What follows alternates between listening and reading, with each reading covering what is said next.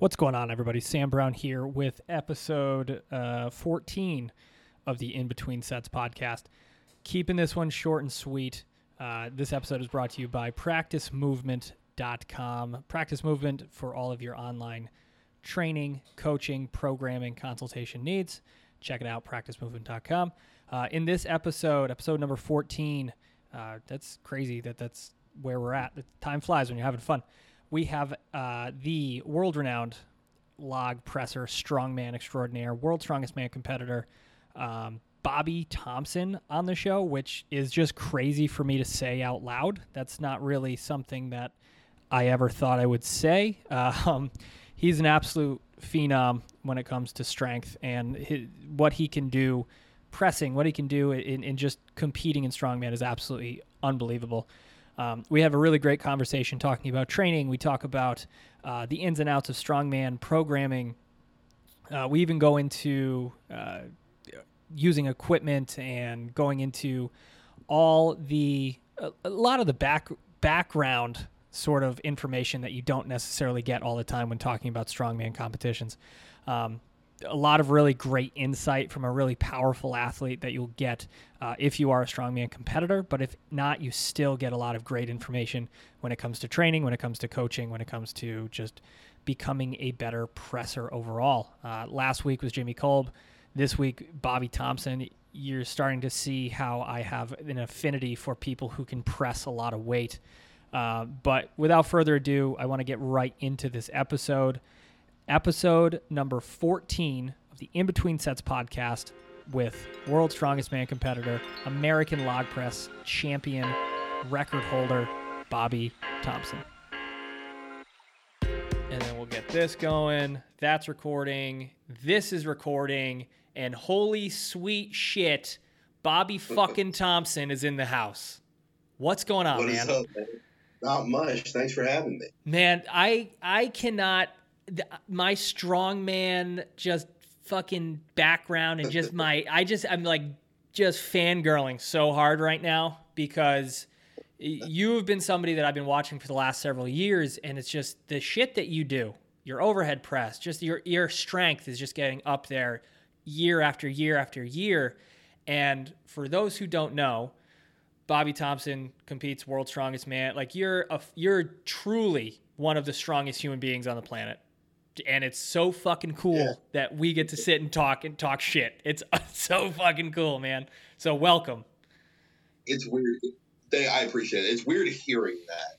Like I can quantify that statement to myself now. So now it's like, okay, it's kind of cool. Yes, I've worked hard for this. It's still weird hearing that I'm amongst that group of people, though. Mm-hmm. I mean, I've seen videos with you and Brian Shaw. I've seen videos with, like, and it's so cool to see just the strongman community rallying around, like, behind you, and just every time you compete, it's like Bobby Thompson's gonna fucking win this, and you just hear your name more and more and more, and it's fucking real cool to see. Because how old are you? 29. 29. Cool. Like, you're younger than me. What the fuck? Yeah. I don't feel younger than you. Yeah. I will say, though, it's fantastic. I do garner, I do, myself and Trey Mitchell, we garner a lot of hometown support. Mm-hmm. I think a lot of that is just because we're two good old boys that made good. Like, I really hate to say it, but that's what he and I are. We're big guys from no-name towns that didn't go play college football. What else? We didn't have too much else that was really going to drift our direction. And I will say that in America, it's definitely Trey and I that garner most of the support. Absolutely, 100%. So what I want to know is some of your strongman history. You had said you're a big guy that didn't play college football. Like, where was the point where you're like, I'm just going to lift the shit out of these heavy-ass weights? Man, that was actually, it's going to be kind of stereotypical. But I was an athlete for most of my life. And then about 6 months through August, my sophomore year, I had a major foot injury. I'd already had surgeries up to that point to try and correct the issue. And it just got so bad that things couldn't continue. And then after that, I got into powerlifting. And it was just kind of one of the situations where I was an angry kid. I was lost. had a lot of things going on in life. I didn't know how to process. And, you know, I was doing a lot of things I shouldn't have been doing at the time, of course. But one of the things I became obsessed with was training. And I didn't have, like, my parents, they were supportive, but I didn't have, my dad wasn't big into lifting. My mom wasn't big into lifting. So it was the first thing that, like, I reached out, I grabbed, I studied, I taught myself. And it just blossomed. It truly did. I didn't expect it to put me where I am now, but it took off. And then from there, I just slowly found other avenues to compete with outside of powerlifting and stumbled upon the strongman. Now, did you find that, obviously, with the overhead strength that is Bobby Thompson, did you find that you just gravitated more towards certain lifts, like your bench? Like, were you always good at pressing, or was this just something you developed over time? So I was always obsessed with overhead pressing. I have always hated the bench press. I still hate the bench press. I hate doing bicep curls. I always hated doing bicep curls. So I've always been a good presser. I have, but nowadays I bench maybe twice a year. Like, that's it. And then early on, I was obsessed with squats, deadlifts, and overhead press. That was just always it. Again, I didn't. That's rare, man. Like, that's like the overhead press is, unless you compete in strongman, you don't see people doing that. That's not like a gym bro lift. That's not something you're going to see at any other gym. Like, nobody likes that shit because it's hard. It's hard. It is hard. And bench press, just for whatever reason, I mean, I wasn't ever bad at it. I did have a little predisposition that kind of helped. With the way my feet are, my big toes don't move, and they haven't since I was like 12. So if you think about every athletic sport you do, if you're on the ground and getting up, or if you have to go do up downs in training, you pivot on the ball of that foot, and that big toe comes up. Well, that's how you get off the ground. I never had that luxury, so I had to be able to get my upper body far enough up off the ground, exclusively enough I could get my feet flat under me. So I think years of doing that as a kid may have given me a little boost on pressing. But that's interesting. Yeah, because and it's funny you mentioned that, because I figured, I mean, years ago when I started strongman, but like the Olympic lifting shoes were just starting to kind of come into for overhead pressing and having that like foundation to press off of. And it was like this light switch. As soon as you threw those bad boys on, you're like, holy shit, this is like a different ball game. So I hate them. Do you? I hate them with a passion. It sounds like you and I had total opposing responses to Olympic weightlifting shoes. Yep. Absolutely. And it seemed to work out better for you than me. It depends. Well, it depends. I think when it comes to a barbell, they're probably the smartest thing to go with. Sure. But in terms of getting weight overhead, but I'm not a fan of squatting with them. I don't believe in having a 10-cent squat and $100 shoes. Sorry, you can keep that. If you can, that's all. It's giving you a little extra ankle mobility. You can argue stability, but if you have any kind of basic body awareness, you can develop that stability barefoot without those shoes and without developing patella tendonitis and some kind of hip impingement, which is what happened to me. Yeah. But in strongman, where the barbell, it's not just a barbell, it's going overhead. You see a lot of guys wear them on log press, which doesn't make any sense because a log wants to roll forward. That's all it wants to do. So why am I going to put myself in position to push my knees further out over my toes, even if it's corrected by an elevated heel? I still have to drive backwards, and I already start traveling forwards when I dip. The log wants to roll off my chest to begin with. You miss it forward. Like, it just doesn't make, for whatever reason, it just doesn't make sense for strongmen to wear Olympic weightlifting shoes unless it's an event where you're short and need to gain some height, like power stairs or stones. But outside of that, I think Olympic weightlifting shoes are not worth. I would rather spend that money on food. You know what? I like that, and that's something that especially if you do wear that. I've always worn them for logs since I've learned it. And it's always okay, this sucks with the pick because you're now in a shitty position. You can't like sit back into it. You're almost fighting that log even more. But then it's like, all right, if it's overhead, I'm more stable. But now, because I'm going to be shifting back into strongman for the next, after my meet in November. So I'll be going back to training for nationals for that. And I'm going to fuck around with that because I never even thought, like, I was just like, yes, this is what you do. And it's always that old stigma of like, oh, you just see you people like stronger than you doing it. And it's like, okay, this must be just the thing. And I'm totally going to be like, oh, I'm a fucking idiot. I'm going to do a little bit more digging into if I even need them for that. And so that's a good point. You had mentioned that. And I'm like, fuck, that's a whole different perspective. Yeah. And I never recommend anybody takes advice from somebody who is the best at something. I never recommend that to begin with. There's probably a reason outside of their shoes they are the best or one of the best at something specific. And it's probably a variable you yourself cannot help. But if you just look at the way log is set up, it just doesn't. I mean, in theory, with a log and really with any press, I don't think there's anything wrong with your knees coming out over your toes. I don't think it's unhealthy. I think it's perfectly natural. But if you think about a log, if it's an item that wants to travel forward like a dumbbell or a log already, a circus dumbbell, why am I going to allow my knees to travel forward at all? And then I have to redirect my force and put my knees back over my heels before I start generating force upward. Right. Like, that's, and most people, and a lot of amateurs argue, well, I can dip further if I do it that way versus a plie style. Literally, like if you watch a ballerina do a plie and watch what their hips do, their tailbone drops straight to the ground. Right. I was like, why am I going to waste energy redirecting my knees over my heels to generate force upward when I can bypass that?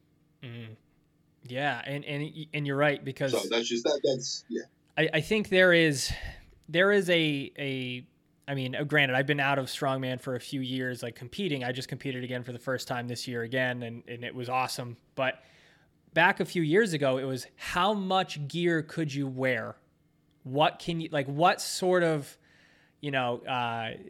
positive impact can you have as a quick fix, almost Band-Aid? You see it a lot with like elbow sleeves, right? You see a bunch like super, like heavier and heavier and heavier elbow sleeves.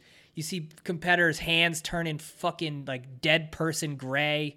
And it's like, you just, like you just see these and it's like, are you right? And it's like, are you attacking a problem, or are you just putting a Band-Aid on a situation instead of actually getting stronger?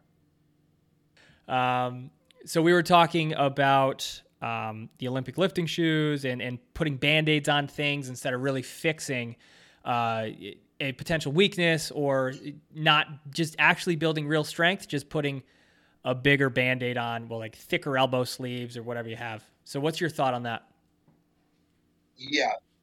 I do think there's a strategy to using different plies of gear. Like, Cerberus makes a couple different multiply sleeves, and I like them, but I wear mine loose. Yeah. I'm not a huge fan of compression. There's this false sense of trust in neoprene nowadays in like the fitness community. Like, neoprene's a great thing. I love my sleeves, but strapping more and more on eventually becomes detrimental. All of a sudden, joints can't pivot to their full degree. You can't clean an axle. Your rack position's completely altered. Your body awareness drops drastically. So a lot of times what you see is the guys that are shoving more and more gear on aren't ever going to be very good. And that's in that, in powerlifting, I feel like it can be different if you know the gear, but something like strongman, it comes and goes in waves where people will just forget we have to be an athlete. And the more gear you have on, the less athletic you're going to be. Right. Absolutely. Yeah. And it's funny, you see that shift in the strongman competitions as well. It's like they'll shift to crazy heavy, and then they shift to like these drag races where everything's super fast. And it gets a little bit, as a competitor, as a novice competitor or an intermediate competitor, what the fuck you want to call me, it gets frustrating because an event will come down to a half a second. It should be like a very clear divide between the people who do it and the people that can't. It shouldn't be the differentiation between how fast somebody clicks a stopwatch for strongman, right? So it shouldn't be. And for us, at least at my level, you see that's That's more the heavier, the more drag race is more dependent on the contest. Like World's Strongest Man it's a notorious drag race. It 100% is a notorious drag race. The Arnold Classic, traditionally very heavy. They did hit a peak with a yoke run one year where it was like 1,500 pounds and like 3 or 4 guys got hurt. And then the Arnold made the decision like, okay, there's a limit on that event. So they pay attention, but traditionally it's going to be the Arnold and then the Shaw Classic, which are the heaviest contests. And then Worlds is the drag race. But rule of third the clock to complete about halfway, maybe 80% done, and then I expect a damn near the other third. Yeah, for sure. Like yeah, that's usually how you know an event's been weighted correctly. Mm-hmm. Yeah. Now, in terms of, I kind of want to break into the nerdy shit, right? Because one of the biggest the comments that we get with bringing high-end athletes like yourself on is really digging deep into training, right? So I want to break down how you focus on not only building your overhead press, which is obviously record-setting overhead press, while not letting other things kind of take a back seat. Because I think a lot of people would fall into the trap of training the shit they're good at and kind of putting the stuff that they were like, I'll make up for that with my overhead press, or I'll make up for that with my stones. I'll make up for that, whatever. How do you kind of balance this stuff out, especially going into an event like World's Strongest Man or the Shaw Classic? Like, how do you kind of work on that stuff? So it really depends on what the other events are going to be. So obviously I look at when I look at events for a contest, I look at what I'm the worst at and what's going to require the most attention. Mm-hmm. And then I look at the event that's going to be the most hostile event for me to recover from. So that's usually where my focus goes to right away. Log press or pressing tends to drift back just because I've developed such a base. So if anything, and actually my log press I would say it's declined a little bit since its peak because I haven't been focused on it as much. I've been focused on other lifts. Much like you said, it's very easy to get locked into that, I'm good at this, I'm going to keep doing this because it's fun. But again, you have 2 stages of pros at my level, you have 2 stages of pros at my level. You have the guys that use those events, the big guys, to get them to that next turn. And then you have the guys that make the turn. Usually the guys that make the turn, you see them, they stop pressing as much. They stop deadlifting as much. They start focusing on all the technical aspects of what it comes down to. Because what the difference is between an athlete making the turn and then getting their pro card, never doing anything with it, is that ability to get worse at your best event and get better at your worst event. So you need that one event usually up until that point. You need that one, I know this event, this is mine. So you're almost in a race to establish that. That way you can rely on that event, take a little bit more of a break, and then work on your events you're not so solid with. In terms of off season, that's when off season, you do what's fun. That's usually the way I push it. You do what's fun, you relax. But in terms of contest, you have to prioritize by what you suck at the most and which event's going to be the most hostile. And there's a third category I look at times, which is what's the deciding factor. Mm-hmm. So usually deciding a factor events are going to be things like axle clean and press, circus dumbbell, bag toss, or atlas stones. You look at those events that are highly technical, that oftentimes the strongest guy at that contest will not win those events. Mm-hmm. They will not do it. Usually the guys that win those decision-making events are the most practical athletes on the field. So that's why you see guys like Martins Licis, mm-hmm. who every time he goes to a contest, he basically wins. He doesn't have a world record, I don't think. He doesn't have one lift he's standout at anymore. He's literally second place in every event, but he wins. So that's kind of where you have to race to get super strong. That strength will serve you well in the first few years, but then you have to become a practical athlete, and that's where most guys fail. Yeah, and that's a good point you make there too. It even came down to my last contest I was in. I won a few events, but like it really was a game of like who's coming in second, and then how are they stacking up versus like the other competitors. And you forget that it's, especially when you're competing, you forget that it is a game of points. Like it's Yes. it's all about points. It doesn't fucking matter if you smoke the deadlift and you get a fucking 300-pound PR, you get the same amount of points as if you won by a fucking pound. Like that's Exactly. and you don't want to burn yourself out. And you see that a ton in amateur shows is they will blow themselves out in the first two events if they're max events. And then they are, like you had said, as those events that are more technical come up, they don't have the gas in the tank. And they've made a dumb move by winning those two events and then coming in fifth, coming in fourth. Like, and then all of a sudden their points go to shit. Exactly. And that's the thing. As an amateur, if you see somebody, usually if you can see a true amateur that can win all out two events in a contest, usually that guy's going to win the contest. Mm-hmm. Like that's for my weight class, that's kind of the concerning thing, is that if you have a guy that wins two events, he's basically going to win that whole contest, because there's just not very the quality of athlete at the amateur level right now in America isn't that great. Right. And when you see my weight class, you have guys that come to the sport because they see a weight class that supports them, but nobody tells them, like, dude, you're 300 pounds and you can't hardly press a 100-kilo log. Mm-hmm. Like, you have a problem. But again, it's a reoccurring cycle, because you see these young kids coming into the amateur levels, and you have those athletes that have stayed at the amateur level, but they win everything they touch. And they're I don't want to use the term sloppy, but they're not what an athlete is supposed to be. Mm-hmm. So that's kind of like, that's why the open class, like, you have some studs coming up, but overall the quality of athlete, I think, is dropping a little bit, because contests don't require the open class amateurs to be athletes until they get to the Arnold Classic. Right.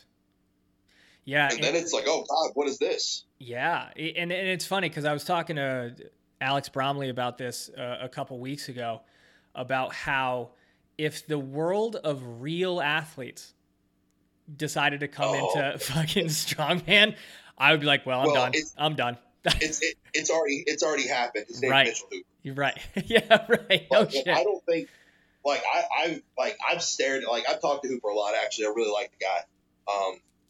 And I look at him, I'm like, I can beat you. Like, if I have a good day, I can beat you. Mm-hmm. But if I give you an inch, he's gone. Mm-hmm. He's just gone. Yeah. But there's him, and then there's a guy on Instagram, John Heck, I believe his name. He's What the Heck, mm-hmm. is his Instagram, and he's like a strength conditioning coordinator at NC, I think. Oh, no shit. And I look at I believe, if I'm correct, he's friends with Joe Kent. So, like, I see mm-hmm. this guy and he's talking to me on social media a little bit. We chat back and forth. The guy's like 6'5", 330 pounds, and looks like he's 2 weeks away from a bodybuilding show. And it's got like an 800-pound deadlift. Uh-huh. I'm like, God damn it, stay where you are. Don't come here. No, we don't need you. Come here. We don't need you. No. Like, no. Go play football. Yeah. Like, but you see guys like that, and there's guys get real comfortable. Like, strongman is not a reject sport anymore. Right. Yeah. It's not for the once was has been athletes. No. Like, you're getting some people that are popping out of the wood, or that are starting to show interest. Mm. I'm just glad it's not only powerlifters now. Yeah. Right. I mean, we were even. That was the thing. You what? That was a thing for a little while, where you had elite level heavyweight powerlifters talking about they wanted to try strongman out, and it's like, oh no, don't do that. You stay right there. Like, don't do that. Yeah, but then you see them lift a stone, and you're like, oh, okay, no, we'll be fine.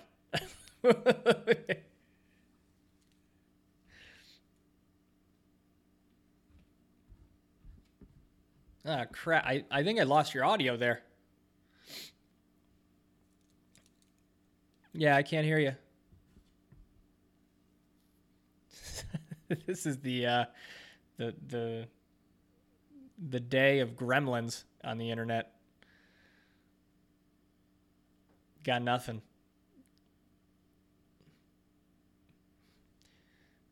Yeah, maybe just pop out, pop back in again.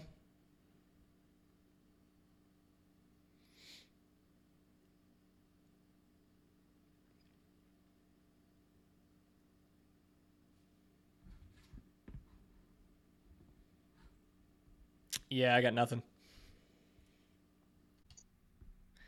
right, cool. We'll keep rolling. All right. Better now? Yeah, no, you're good. You're good. I can hear you. Oh, wow, you're even better now. Look at that. Sorry, a tree just fell down. Holy shit. Everything is like falling down around us. Yeah, I'm on my back patio right now. My service is better out here. And it's a wood line right behind my apartment. A whole tree just fell down. I was like, oh, that's alarming. That's fitting. Yeah, but no, it's the guys who you can get away at the amateur level being that way for so long, but the guys who don't want to become practical athletes and realize that they do have to be in shape now that we have the introduction of actual athletes taking interest. Like this is going to be it's going to be interesting. But then Williams, Ray Williams tried to say he was going to try and like set the log press American record or world record a couple years back. Couldn't clean the log. Mm-hmm. Like he couldn't get it close to him. So I see stuff like that, and I'm like, you guys don't want to come.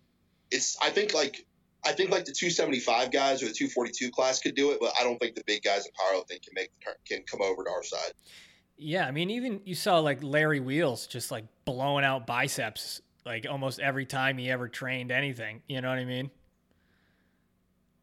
Yeah, but they're in our sport. I will say there is a correlation from the really lean guys getting hurt all the time or getting hurt frequently, like the tears. Like all of us are always hurt, but like the tears and the strains, those primarily seem to be the guys that are super lean.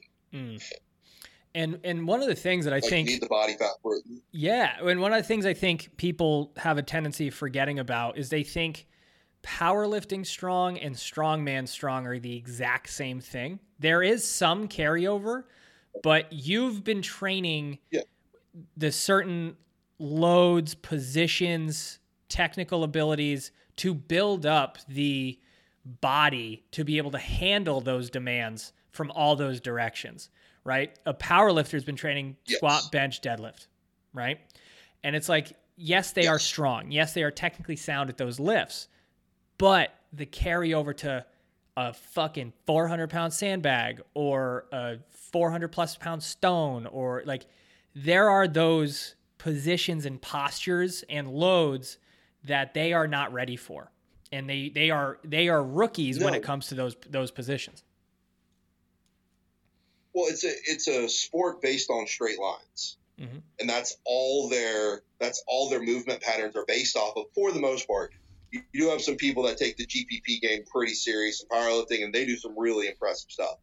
But for the most part, powerlifting is a sport based on straight lines. That's what you're doing. And it's almost you'd almost need about a year, I think, depending on how long you've been powerlifting for. And I think you would need almost about a year to go from an elite level powerlifter to be able to safely do strongman at the open level. Yeah, I think that's about how long it would take just to get the body used to moving in an athletic region. And it's why, like, if in any other setting, in athletic settings, is like they need to have an off season. They need to have, a variance in their training to be able to counteract the forces that they've been, adapting to, like you said, in those straight lines, right? So it's interesting to see, and it's always interesting to have those conversations with people like, oh, if so-and-so powerlifter were to do strongman, they'd wipe the floor with everybody. And it's like, do not take the technical skill out of completing these. One of the hardest things to do is to make a stone look easy, right? When you're first starting out, you see so many people that are just like, yeah, it only weighs 250 pounds, it only weighs 300 pounds. I fucking squat 600 pounds. Blah, blah. It's like, cool. But to watch the high level guys like you being able to clean a log super efficiently, to pick a stone super efficiently, even the transfer of force in a farmer's carry or a yoke, like there is a technical skill with that. I don't think gets enough credit. There is, and it doesn't, because one with stones, like there's some events in strongman you can't look good doing. Right. Like an Atlas stone doesn't look like there's really any technical, like the mechanics of how you lift an Atlas stone go against everything we've ever been taught since birth. Like here, wrap your wrap your spine around this stone in a rounded angle and lift with your back while pulling with your biceps as this thing walks away from, like, no, we're taught to do the opposite our whole lives. So people see that, or maybe a lot of it's the appearance, I think, of strongmen up until recently too. They see the appearance, or they watch these implements that aren't meant to be lifted because they're not. They're meant for appearance. They're not meant to be moved. And they think that there can't be any technical reason or rhyme to it. And I was like, well, no, actually, each event is a craft of its own. You have to fine tune. Mm-hmm. But even then, it's honestly, it's more about adaptability than skill. That's where guys like, you said athletes, guys like Mitchell Hooper come into play. Like, we talk about, like, yes, I can clean a log efficiently. Stoltman can pick up a stone efficiently. But the issue is that nothing is standard in our sport. So every implement we touch could and usually is different. Mm. So it's being able to grab something, map an implement based on how long the handles are, or, well, damn, like, this is a fixed axle, not a rotating axle. Like, those plates are thicker, like the ends are flared on that log. That dumbbell's a spear end instead of an edged end. Like, it's more the guys who are highly skilled do very well, but the guys who can adapt, those are the ones that win. Yeah, you're right, because I don't think there's ever been a show that, I mean, granted, there are shows that say this is the equipment we're going to use, but as you were coming up in the ranks, is like, I'm sure you were at shows where like, all right, we're going to use this bar. And then all of a sudden you get there and it's like, what? And they're like, oh, we're just going to change the event. It'll be fine. And then like everything that you've been focusing in on. Oh, yeah. And that still happens. I'm sure. Big shows.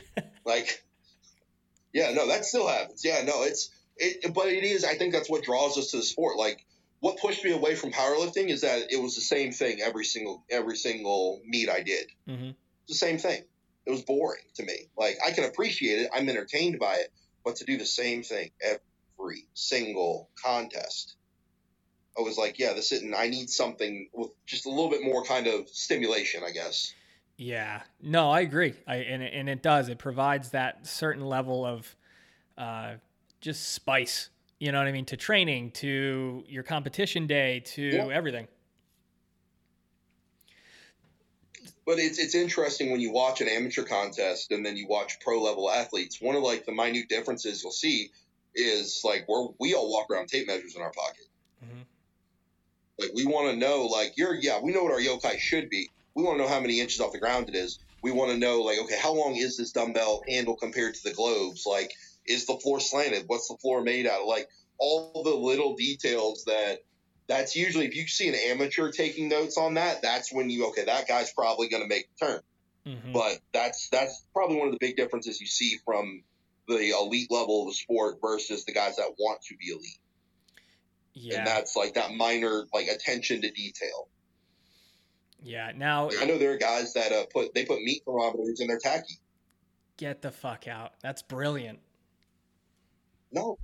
Yeah. Put meat thermometers in their tacky, and they track what it does, what different types of tacky will do in different, like, humidity percentages, temperature percentages, which is a huge thing. But, like, again, it's that attention to detail and adaptability that usually helps guys make the turn. Yeah. No. And now, in regards to what if you had to build the perfect strongman competitor, what would you kind of have in terms of body mechanics or bio fucking what their shape is and all this shit? Like, what would you say would be like a just perfect shape for a strongman competitor? Height, weight, everything.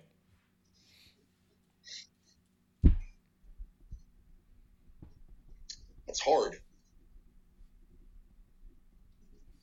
That's almost impossible for me to answer. Yeah. Like, you can't answer that question. I'm thinking about data right now. Mm-hmm. Like, what data do I have to pick from? Well, you couldn't look at the guys who have won World's Strongest Man. You couldn't look at the guys who have won Worlds and the Arnold because they're usually the same guys within a man or two. So you'd have to look at podiums every single year that have taken place. Mm-hmm. And there's always a different stature of human on that podium. Like, you have guys like Trey Mitchell he's big up top, small in the waist with a belly up front, doesn't carry any body fat on his midsections, but he's got relatively small arms. He's got great range of motion. Well, then you've got guys like Zadrunas Savickas, who had horrific ranges of motion, was 440 pounds, looked like he could barely move, but then could take off running. You have guys like Alexei Novikov, who are small, on the smaller side, but then you have guys like Terry Hollins, who are highly competitive at both 440 pounds and 400 pounds. So it's really like strongman. It's not so much creating the perfect strongman for any event, because there are events that Brian Shaw sucks at because of how big he is. Mm-hmm. And there are events that Novikov sucks at because of how short he is. So it's not like, if you had to ask me to put together, it would be more intellectual than it would be anything else. Mm. Like, I would want to pick like what the kid did like before he started competing in strongman, more so than I would want to pick his leverages. Mm. Awesome. I like that a lot. Because you can, it's a puzzle sport. Like, you don't know with powerlifting and any other strength sport out there. You can say the implement will be this size, it has to go this far, or it must go the furthest, or it has to go this high. This is how big the handle is. Strongman's not like that. Mm. It's not. It's all like, the implements could be made by Rogue, or they can be made by somebody's buddy who's got a welding shop who's never made an implement before. Right. We've seen that. You never because nothing is fixed, you couldn't put the perfect body together. Mm-hmm. Now, what is your thought on the kind of leading away from that towards it, but still in line, the middleweight guys, like the 231 guys? Now they're hitting some fucking heavy weights. You're starting to see some athletes like Camby. Camby's doing crazy things. A lot of those 231 guys are throwing some truly amazing weights, kind of to your point of the amateur 300-pound athlete or the amateur 300-pound competitor that can barely handle a 100-kilogram log. But now you're looking at these middleweight guys, and it's almost like they're just kind of just developing that class even more, setting that class to a higher standard. Do you see some of that stuff and you go, holy shit, how can that little fucking guy lift that weight?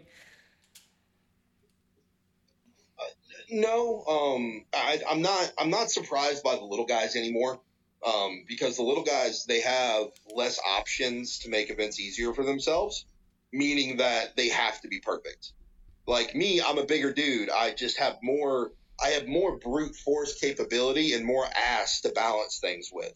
So I look at the 105 guys, and I'm not surprised they're doing it, because in order to do it, they are forced to be athletes and technicians of the sport. Like you made a comment about like what would happen if real athletes started doing strongman. Real athletes are doing strongman. It's the 105 class. Mm.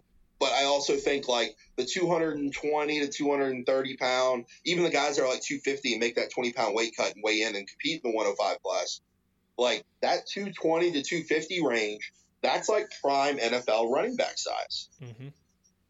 Like that's what like, if you look at NFL, if you look at rugby, I won't say track and field, but if you look at like the NFL, if you look at rugby, you look at some baseball players, like these guys, or even like CrossFitters in the off season, like elite level, some of these elite level CrossFitters are 230 pounds. Mm-hmm. I was like, you're that weight class of human for the most part. That is the deadly athlete class. So I think I'm not too impressed. I'm going to say I'm not too impressed. I'm not shocked they're doing these things. I'm impressed, but I'm not shocked, mm-hmm. just because of the freaks that have been not world's strongest man size for so long and have been walking around doing everything they could. Now they've got a place to go. Right. Yeah. And that's actually a good point, because Camby was a collegiate wrestler. Like, he was a successful collegiate wrestler. Yes. Yeah. And Camby's not much shorter than I am. I'm only 6'1", but you don't see, I'm the odd man out for my weight class because of how much I weigh and how short I am. But the fact that I'm broader across the top than most people are tall, that's kind of like my genetic makeup. What you see in the 105 class is you see guys that are definitely genetic elite, but they're closer to the normal walk around than, say, myself being 350 pounds or Brian Shaw being nearly 7 foot tall. Yeah. So when you have more people at that particular size, you're going to have a more competitive class. Mm-hmm. So one of the things that I like to do here on the podcast is to provide my guests with an avenue to talk about whatever projects and whatnot you're working on, sponsors, all of that stuff. Mm-hmm. So I noticed that you were posting up some programming stuff. What do you got going on with that? Program stuff. So I do coach. Coaching is my main mode of, well, coach strongman in general is my primary source of income, it's my only source of income. I do coach. I have limited spacing available, and I'm at the point now to where I'm not necessarily taking just anybody getting started. I do have a kind of like an experience level requirement. I look for like a high-end novice to a low-end intermediate. Simply because a high-end novice has proven they're dedicated. They probably spent a little bit of money, a little bit more than they should, so they're involved. They're going to train hard. Once you get to an intermediate and you have somebody who's going into a high-end intermediate, I really only allow for one of two of those on my roster at a time, because those guys specifically require a lot of extra push, a lot of extra advice. For me, when we get to that point, when you have somebody who's a high level or going to be a high level intermediate, this guy's getting ready to potentially win the Arnold Amateur. That's how I look at it. I don't want too many of those guys on my roster, because those guys need a whole lot more attention than a high-end novice or a low-end intermediate would. So I do coach from a distance. I don't have any slots open at the moment, but when I do have slots open, I do toss them up on my story and say, hey, I've got one spot open. Here are the required, the required attributes that I will need to make this successful. I am sponsored by Cerberus. I help them. Let's say, that's a relatively standard sponsorship. Those guys are amazing. I love them to death. They've gone above and beyond, but I have my code I put out. I do some work with them in terms of, we've discussed doing some programs for them. I think Ken Nowicki's got one of my deadlift programs he should be putting out relatively soon. And then I also do some free programming through the Strength League Collective. If you want to go ahead and sign up there, that is home to my Bulletproof Press program, which, as far as I know, only 4 guys have gotten through completely. It is a little bit longer of a program, but it's a whole lot of work. And I'm super pumped to hear all of those opportunities, because, I mean, years ago, and I'm talking like probably 10 years ago now, I was a member on like Brian Shaw's first membership, like strongman site. And he ended up having to like close it down because it got so big, like he got so busy somewhere else or doing whatever. But it's so cool to see the opportunities that you guys get at the highest level. And it's like, this is starting to get into like the fucking real deal, man. Like, and it's super cool to see, because you guys earn it. Like, you deserve to have these opportunities for the amount of time that you spent building and growing in the sport. It is, man. And that's something else I can say. I'm also sponsored by Massonomics. They've been great. They're talking to me about doing some stuff to really help out my image, pushing me along. I have another company I'm looking over. We're looking over contracts at this point. I don't want to kind of come out, and it's not like I'm partnering up with Nike. Hopefully they will be the Nike of what they do. But once that contract's signed, I do have somebody else I'll be stepping out with. They're more of an edible, not THC edible, but more of kind of like my first snack style sponsor. So really excited to be working with them. Their social media, and that's kind of the cool part of this, is that I was talking to the gentleman that is running that company, and talking to him, I was like, what do you have coming in 5 years? And he's like, well, I'm signing contracts with Wawa, Walmart, and a couple other places. And I was like, oh shit, where's that? He goes, yes. He's like, oh, it's like, okay. So when the value of a lot of that contract work comes from networking. I mean, most contracts, we're beyond the days of like guys just getting paid to exist now. Like, it's not going to be a thing. There aren't sponsors out there that are going to give you 10, 20, 30 grand a year anymore. Just to have their stuff. Like, there's work behind these sponsorships. And I think a lot of young athletes, they forget how valuable networking is. And they're going to take the first sponsor that's willing to throw them $100 a month. I was like, yeah, but why don't you talk to that guy about who's producing his product? Like, who does that guy know? Like, who can I meet through this person? Because your first sponsor isn't going to be your last sponsor.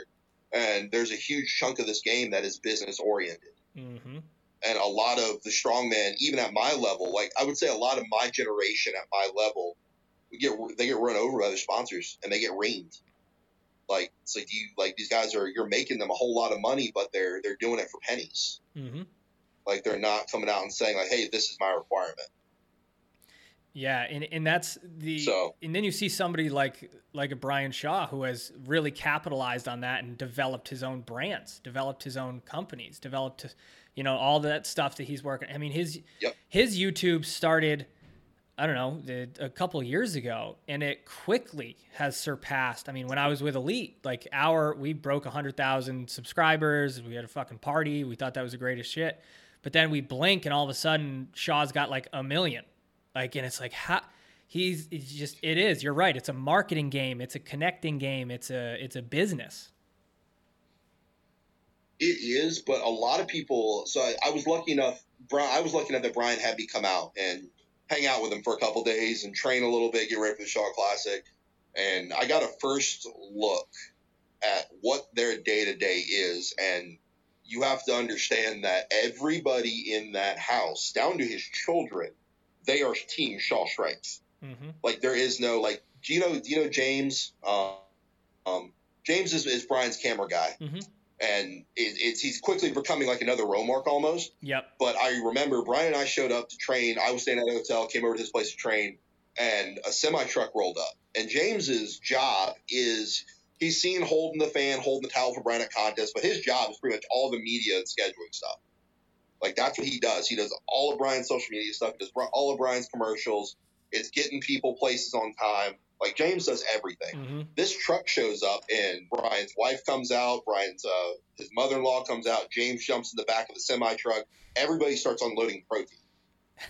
But that's what happens. Yeah. So Brian has done amazing, phenomenal things, and he's capitalized very well. But understand, the reason he's been able to capitalize is because he's had that core group around him for so long that everything that happens, even if James is doing computer stuff and Brian needs him to come help him train, James goes to help Brian train.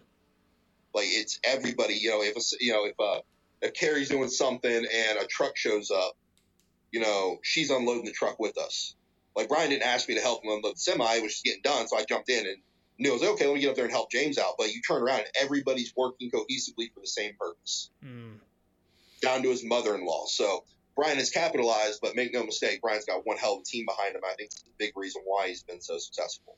Yeah, absolutely. And it's cool to see, right? It's cool to see the progress. It's cool to see the direction. It's cool to see what everybody is kind of doing. And it's awesome to see the interaction between you guys too, right? Like, those are the best. Those videos do the best for everybody's channel, is the interactions between like you and Brian, or like Brian and Eddie, and like all of these people interact, and you turn into, like, I don't want to use the word character in a bad way, but like, you are a character in this world that people can follow along and see and just kind of develop. And it turns into a form of entertainment for people. And it's so fucking cool to see that transition to what you guys are capable of doing, and branching out from just being superhuman strong to really developing for yourselves a career, a path, and a trajectory. Well, and it's a unique part of strongman that people forget, and it's a spectator sport. Like, it is. Like, it is like, and you could argue that all sports are a spectator sport, but strongman isn't football. It's not baseball. It's not water polo.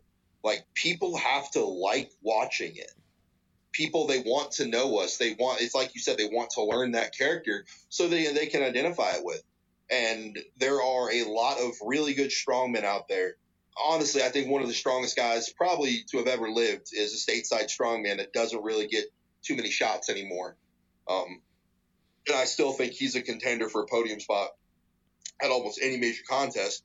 But I think he missed the social media train and hasn't been able to really develop himself on social media. And it's cost him quite a bit. It truly has. And it sucks that social media should be that strong or that big of a role, or have that large of a role in a sport, but it does.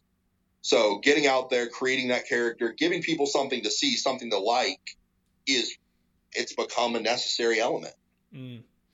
Yeah, and I think people forget about the whole social media game. It's when someone clicks on your name and it says follow, is like, you need to be doing something worth following. I think there's a tendency to be like, but I'm just me. And it's like, no, you have to provide value. And it goes back to that sponsorship conversation, is you're able to provide value for this company and they're providing value for you. and being able to have those intelligent conversations as opposed to like, I'm just going to lift and train and you just pay me. Like, no, you're like your perspective on it. And I applaud you for how you go about it is so cool and so intelligent to see, because it's a relationship. At the end of the day, you're developing these relationships with these companies. And if you don't like what they do, or you don't even know what they do, you're going to look like an asshole. Yep. Or the worst thing happens, they make you look like an asshole. Exactly. Like there are companies that I will not work with, purely based off of just like, just moral reasons, different supplement companies. There's one equipment company I will not work with. But there's a few companies that I would love to work with, but I won't because of who they're associated with. Like, and unfortunately, like that's part of it. You need to be able to develop that relationship with that person, and you have to trust that company not to do anything stupid with your name attached to them. Mm-hmm. Like a lot of the guys, like Cerberus was my first sponsor ever. And a lot of the guys, I've gotten some flack for sticking with my first sponsor. I got 2 offers at the time, and I went with Cerberus, but I haven't pushed to leave Cerberus. Like, we've never had conversations about me leaving, and I've gotten a lot of flack from that for not trying to expand myself away. But I'll have the conversation with the guys. I'm like, I know Ken Nowicki personally. Mm-hmm. Like, that is somebody who I would stake my reputation on. I know he's a good man, and he's a dude I'll sit down and have a beer with. I'm staying with Cerberus because of the relationships I've developed with them and Ken Nowicki. So, and a lot of guys, they miss that, and they miss the value of that. And quite frankly, a lot of athletes get hurt because of it. Mm-hmm. Yeah. I like to see this side of strongman, and I like to see this side of what you guys are doing, because it's bringing that character, like the high level of just good people doing good things and supporting each other doing it, right? Like you had said, Ken, I've known of Ken for as long as I've been in strongman, because he was competing. He was throwing some heavy weights around, right? Like he was just part of the sport, and you see somebody come from part of the sport, the thing that you love, developing a product, a line of products, whatever. It's like, of course you want to support that person because they have fucking skin in the game. They've competed. They've done things. They've participated. Well, they've done things. They've participated. And you also have to look at, again, it's who the person is, because what you're doing is you're trusting this person to continue doing their job so they can give you money. Mm-hmm. And that's the big thing. And if you, it's great if somebody starts off a company really well and they've got a lot of backing, but then all of a sudden the money runs out and they're lazy, or they were lazy the whole time and they just had to bet the money on the front end. Mm-hmm. You've lost a paycheck, dude. Like you're not paying your rent. Mm-hmm. Like there's a lot that goes into it, and a lot of guys miss out on it. And I hope that's something I discuss with my athletes. That's the cool part is I'll call these guys up and I'm like, hey, do you have any contracts? And they say, oh, no, but I was like, well, if you get one, you want me to look it over, send it my way. I'm not a lawyer, but I can tell you what numbers look right and what doesn't. Or I had a client who reached out and was like, hey, this company wants to sponsor me. And I was like, okay. And I was like, what do they offer you? Like, they're offering me a discount, but I have a discount code and an affiliation program, right? And I was like, tell them you want $10 per post you make with them tagged in it. Mm-hmm. And he's like, well, why? And I was like, because you're selling real estate right now. They don't give a damn about you. Right. I was like, that's all you're doing. You don't know these people. Like, it's not going to last forever, and you're probably not going to make any money off that affiliate. I was like, so get your real estate paid for. That's what your Instagram is. Get that paid for up front. Absolutely. And there's a whole, I could tangent on that for way too damn long about how strongmen have getting screwed out of money and willingly screwed out of money. Yeah. It is. It's unfortunate because like I said, you guys work so fucking hard. Like to get where you're at is not easy. Mm-hmm. Yes, you're a big human, but that doesn't mean shit. That doesn't mean like the amount of effort in like strongman hurts. Training strongman fucking hurts. I was talking about this with Bromley. It's like, if anybody's like, oh, you just carry that sandbag for as long as you can. It's like, yeah, it's a fucking death medley. It's like, you know how you get better at death medleys? Doing them over and over and over and over and over until you want to die. Like that, there is a very short list of things to do to get better at shit like that. And it's like, you have to constantly bring yourself to that point to get better. And we're talking at your level, a fraction of a percent better to beat. So, like, and there are so many variables to the day, like you had talked about. And it's like, if you're on your game and they're on their game and everything's the same, it's like, how do you get that fucking edge? And that takes years and years of practice and dedication. And like you had said, adapting to the situation, adapting to the competitors, adapting to the facility or the place that you're actually competing in. And there is an element of luck to it as well. Like there really is. It's what you said. It's who shows up on the day. And I've seen some contests where some dudes have shown up that weren't supposed to, and I've seen some contests where guys didn't show up that everyone thought was going to. Like it happens. It's an element. But it's funny because in the very beginning, and you might be more in touch with this than I am. In the very beginning, everybody wants the most intricately customized design program known to mankind in the very beginning. Mm-hmm. And then meanwhile, once you get to where we're at, our programs are incredibly simple. What gets complex is how we manage to eat and recover throughout the day. Mm-hmm. Like that's like, you tell me how you have enough time to sleep 8 to 9 hours a day and take an hour nap in the afternoon with getting your calories in. Like that's the complex part. The programming gets easy. So it's just, that's it. That was something I didn't think was going to be a change. I learned obviously last couple years, like the simpler my program gets, the more effective it is. Cause then I can just go home and go to sleep. Yeah, because people forget that you're just trying to cross a threshold of change. You know, you're just trying to put the input into the body to get the response that you need. And then once you get that line, cross that line, get the fuck out. Exactly. You did your work. Exactly. And the input doesn't have to be complex. Like it's funny. Are you familiar with the Stoltman's coach, Dan Hipkiss? Yeah, I know who he is. I've never talked to him personally though. Do you know how he primarily programs for the Stoltmans? He uses linear progression. Mm-hmm. Almost every single training cycle, it's linear progression. And he gets ridiculed at the amateur level for it. When that came out, like, oh, their training looks so simple. It is simple. Like, you don't need to be doing small for log press or small for your deadlift or your yoke or whatever the hell may be out there just because it's complex and there's a bunch of writing on the paper. Mm-hmm.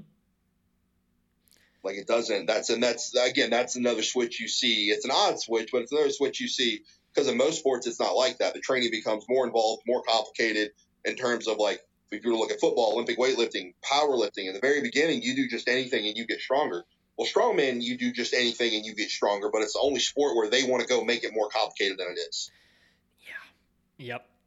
Absolutely. Right. Like, and that's, yeah. And it's funny you say that because I've had conversations with Ed Cohen and like his programming was linear periodization. That's all he ever did. He ran the same program his entire career and he got better every single meet and he just did more meets and he kept getting better. Right. And it was just a commitment to the process and it's that, and when you get to your level, like you are surrounded by people that are committed to the process. And it's like, there's a lot of intangibles, like you had mentioned, come competition day that, you know, it kind of just, we fucking see how it goes, you know, because you never know, like, what the situation may be, you know, what the weather's going to be in fucking Malaysia or wherever the fuck you're going to go next. Like, that is a whole different perspective that people don't realize. Is like, you have to travel to these places. You have to go to these far off lands and figure out where you're going to eat. Where are you gonna sleep? Like, what sort of transportation to and from are you gonna have? Like, that's all very real. So we're very lucky. All of that's taken care of. Yep. Like, for us, like all that's at. So I like if I do a contest like Gabriel Pena threw a pro-am this past year called Beerstone in Texas. Mm-hmm. Paid our own way. We got a deal for the hotel, but it was a pro-am. I was there to support Gabe for throwing his first pro-am. Sure. But every other contest that we do on the bigger end, they're paying for my food, they're paying for my hotel, and they're paying for all of my lodging. Mm-hmm. Lodging and airfare. Like, that's mandatory. Yeah. Like, and that's just, the only reason, that's not to sound snobby, but if I'm making you money, if this is an expo and I'm on a flyer, I'm not going to pay you to, I'm not going to pay for you to make money off me. Right. Like I'm not going to do that. Like, so, you know, if it's a smaller show, like I'm going to America's Strongman Corp's America's Strongest Man this year. Mm-hmm. I'm paying for my flight to get out there. Don't mind doing that because I'm supporting Strongman Corp.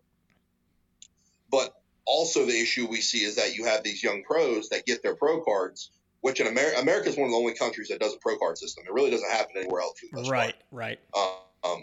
But you're seeing guys like America's Strongest Man this year has got a really nice payout, significantly higher than any other national level strongman contest before it. Mm-hmm. And I saw that and went, oh, okay, cool, great. Surely enough, people are bitching that it's a pro contest that they're having to pay to go to.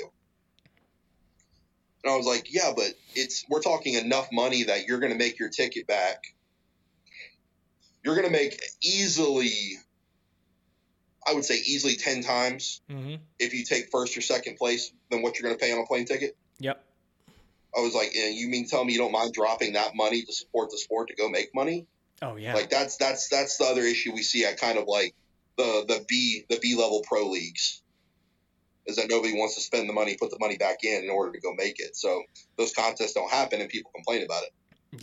Yeah, that's tough. I mean, and it's cool. It's funny to see, like, just there is that progression of, as soon as, like you had said, as soon as somebody turns pro, like there's this there. I've seen it personally with people I know that have gotten their pro card. It's like once they get it, they're done. Like they don't want to get farther. They don't want to get, go to the next level or make the turn, like you had said. So that's even more of a reason that guys like you should have the platform, should have the support in the sport, because just getting your pro card is just getting into the door. Like it just invites you to the party. It doesn't make you a high level competitor. No, and especially with the guys that are getting it at like nationals events. Mm-hmm. Like I will say, I like I'm a Strongman Corp guy, but I do like what I speak loosely with this because I've heard and I've seen some stuff. USS is doing some really cool things with their pro card program. Mm-hmm. Like they're doing some, like getting athletes that win specific contests, like a monthly stipend for a certain period of time. Like they're doing some really cool things for their pro card athletes, which I really like. But up until recently, USS didn't have a pro card until recently. It's always been Strongman Corp. And Strongman Corp, when the top 10 or 15% of the athletes are getting pro cards at nationals, which happened one year, or the top 5% get pro cards, guys, the jump from what a pro is and the weights that are being moved at nationals, I mean, it's like just to jump from like nationals to the Arnold Amateur. Did you ever do the Arnold Amateur? No, I've seen it. I've seen that shit, man. It's crazy. Yeah. Well, it's not an amateur contest. You have pros coming from different countries. Mm-hmm. Like, so that's what there's such a big jump in talent division from what gets a pro card to what uses a pro card that you have to wonder, is this hurting the sport or is it making it better? Mm. Yeah, it is funny to see that differentiation.